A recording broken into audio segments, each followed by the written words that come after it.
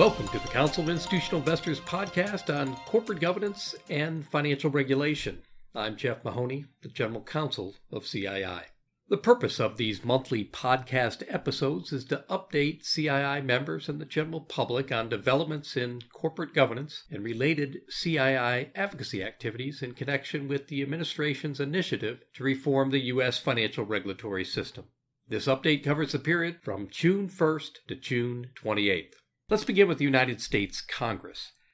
On June 5th, the Senate Banking Committee held a hearing to consider the nominations of several federal appointees, including Allison Lee to be the next commissioner of the Securities and Exchange Commission. Asked whether an effective enforcement strategy at the SEC should incorporate tough penalties as part of its strategy to prevent harm, deter bad actors, and punish wrongdoers, Ms. Lee replied that the best way to get at compliance is deterrence, and she said she supported strong penalties in the right case, as such an approach has the best deterrent value. Following the hearing, the Senate Banking Committee favorably reported to the full Senate by voice vote the nomination of Ms. Lee, and on June 20th, the U.S. Senate confirmed by voice vote Ms. Lee's nomination. As a result, the SEC now has its full complement of 5 commissioners. On June 27th, CII sent letters to Senator Charles Grassley of Iowa and Jack Reed of Rhode Island supporting their bill S-1256, the PCOB Enforcement Transparency Act. That bill would make PCOB enforcement hearings and all related notices, orders, motions, and sanctions open and available to the public unless otherwise ordered by the PCOB. The House companion bill to S-1256 was discussed at a June 19th hearing before the House Financial Services Committee's Subcommittee on Investor Protection, Entrepreneurship, and Capital Markets. CII sent a similar letter to the subcommittee expressing support for the bill.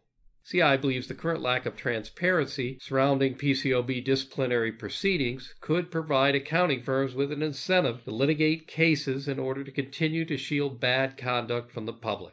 S-1256 would give investors more timely access to valuable information, such as fines to be levied against an auditor, that could be helpful when investors are casting their proxy votes for the election of the chair and members of the audit committee or for ratification of the external auditor.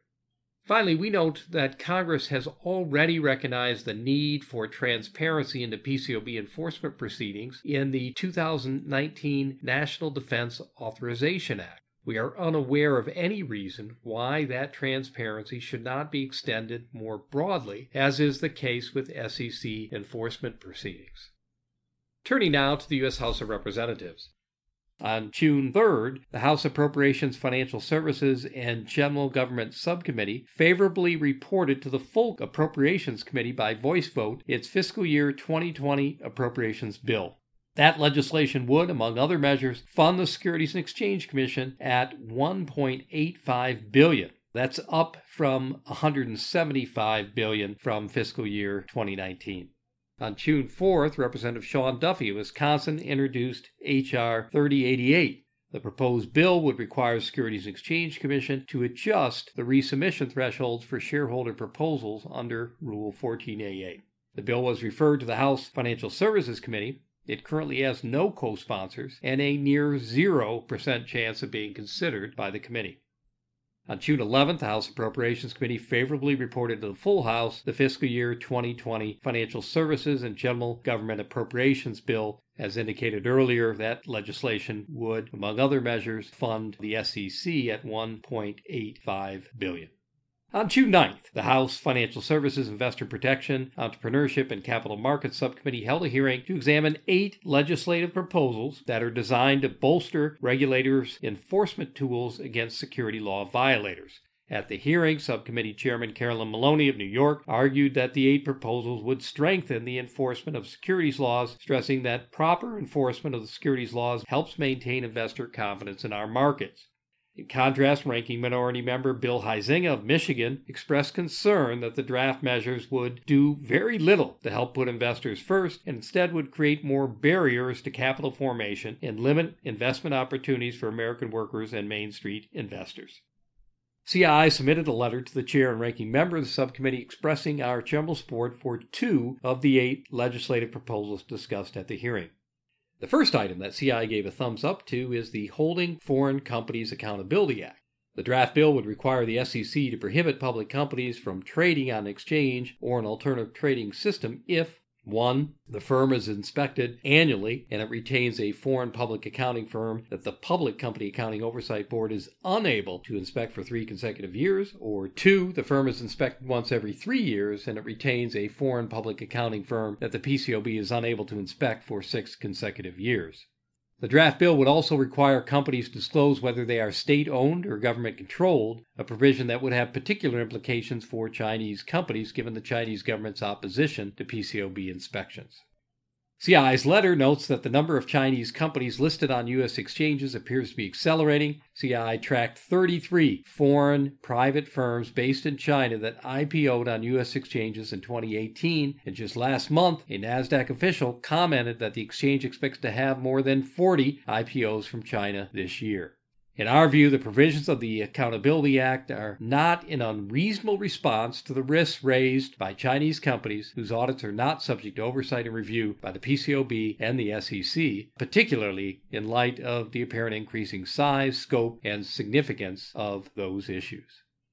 The second legislative proposal that CII supported at the June 9th hearing is the PCAOB Enforcement Transparency Act. That draft bill would make PCAOB enforcement hearings and all related notices, orders, motions, and sanctions open and available to the public unless otherwise ordered by the PCAOB. This is the House companion bill to the bill co-sponsored by Senators Grassley and Reed that I referenced earlier. Both of the draft bills that CII supported at the June 9th hearing have significant support, including strong support from former PCAOB Chairman James R. Doty. On June 20th, the House Financial Services Committee held a hearing to examine options for diversifying the gender, racial, and ethnic composition of corporate and federal boards. The hearing included discussion of several legislative proposals. CII sent a letter to the chair and ranking member of the House Financial Services Committee expressing support for 2 of the bills that were considered at the hearing. Our letter expressed general support for H.R. 1018, the Improving Corporate Governance Through Diversity Act, and H.R. 3279, the Diversity in Corporate Leadership Act of 2019. H.R. 1018 would require public companies to annually disclose the voluntarily self-identified gender, race, ethnicity, and veteran status of their board of directors, nominees, and senior executive officers. The bill would also require the SEC's Office of Minority Women Inclusion to publish best practices for compliance with diversity disclosures. H.R. 3279 would require companies to disclose to shareholders information about the gender, racial, and ethnic diversity of their boards, and require the SEC to establish a diversity advisory group and report annually to the House Financial Services Committee on companies' board diversity data. CII's letter concluded that the disclosures that would be required by either bill would contribute to enhancing U.S. public company board consideration of diversity consistent with CII's membership-approved policies. June 26, the full House of Representatives approved H.R. 3351, the Financial Services and General Government Appropriations Act. As discussed earlier, that bill includes funding for the Securities and Exchange Commission. The bill included several amendments that were added by House Financial Services Committee Chair Maxine Waters of California that would prohibit the SEC from using federal funds for several purposes, including to propose, implement, administer, or enforce any rule that would revise the threshold for filing shareholder proposals or resubmissions under Rule 14a8, the Shareholder Proposal Rule. Second, those amendments would also prohibit the SEC from using its funding for proposing, implementing, administering, or enforcing any rule that would revise the reliance of certain investors on the proxy solicitation exemption under the federal securities laws. This latter amendment is intended to bar the SEC from pursuing rulemaking to increase regulation over proxy advisory firms. While these amendments have been approved by the full House, it's currently unlikely that they will be included in the Senate version of the Financial Services and General Governmental Appropriations Bill. In other SEC news, on June 14th, the SEC rejected an effort by the New York Stock Exchange to loosen its rules for listing special purpose acquisition companies, or SPACs, also known as blank check companies. These companies' business plans are to raise capital in an initial public offering and within a specified period of time engage in a merger or acquisition with one or more unidentified companies. New York Stock Exchange and NASDAQ have welcomed more SPACs in recent years. CII found that the number of SPACs listing on U.S. exchanges climbed from 19 in 2017 to 43 in 2018. Apparently, to help keep these SPAC listings coming, the New York Stock Exchange in October proposed changing a current rule by reducing the number of shareholders a SPAC must maintain from 300 to 100. The Stock Exchange also proposed allowing SPACs more time following a business combination to demonstrate compliance with the applicable listing standards for an operating company, rather than requiring SPACs to immediately comply with such standards as they must now do.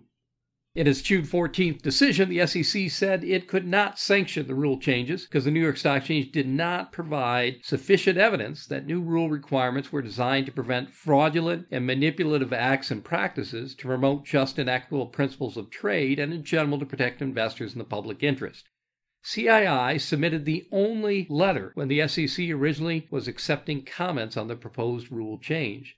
CII's letter noted that the New York Stock Exchange did not provide any evidence of the difficulties it was having in complying with the existing minimum number of shareholder requirements.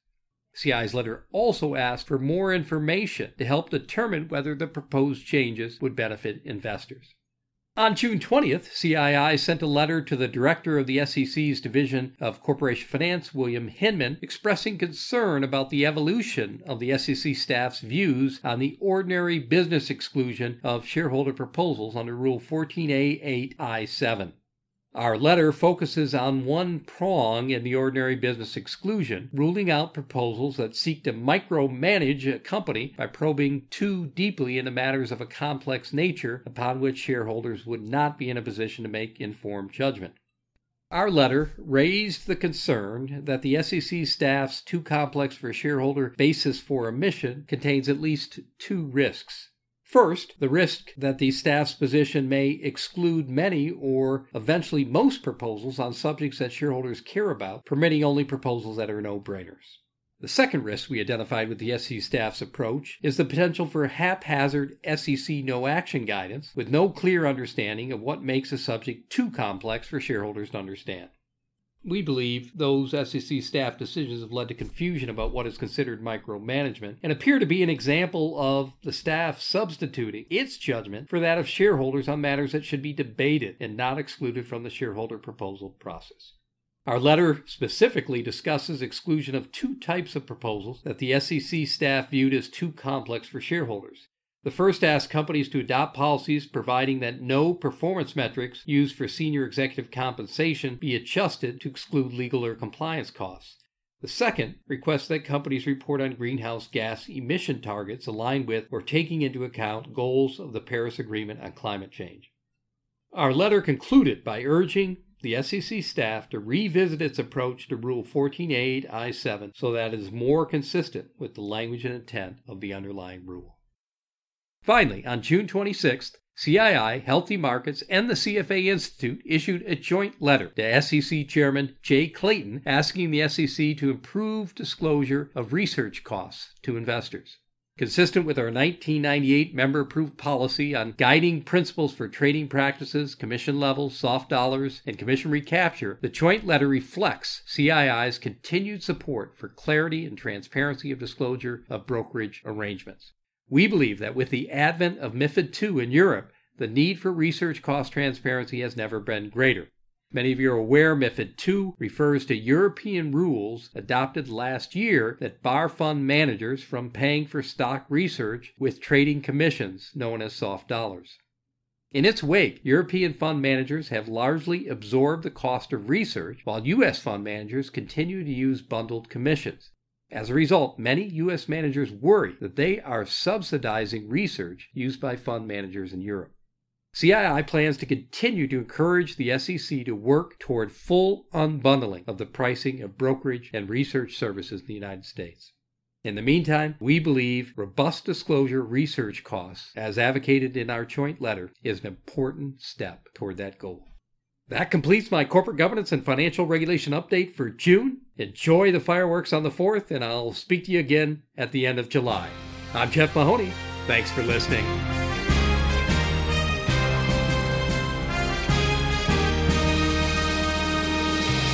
Thank you for listening to this episode of The Voice of Corporate Governance, brought to you by the Council of Institutional Investors. The Voice of Corporate Governance is a free, non-sponsored podcast that highlights critical developments in corporate governance and other important issues affecting institutional investors. The views expressed by those interviewed on the podcast do not necessarily reflect the views of CII or its members. For more information on CII and its policies on corporate governance, please visit our website at www.cii.org.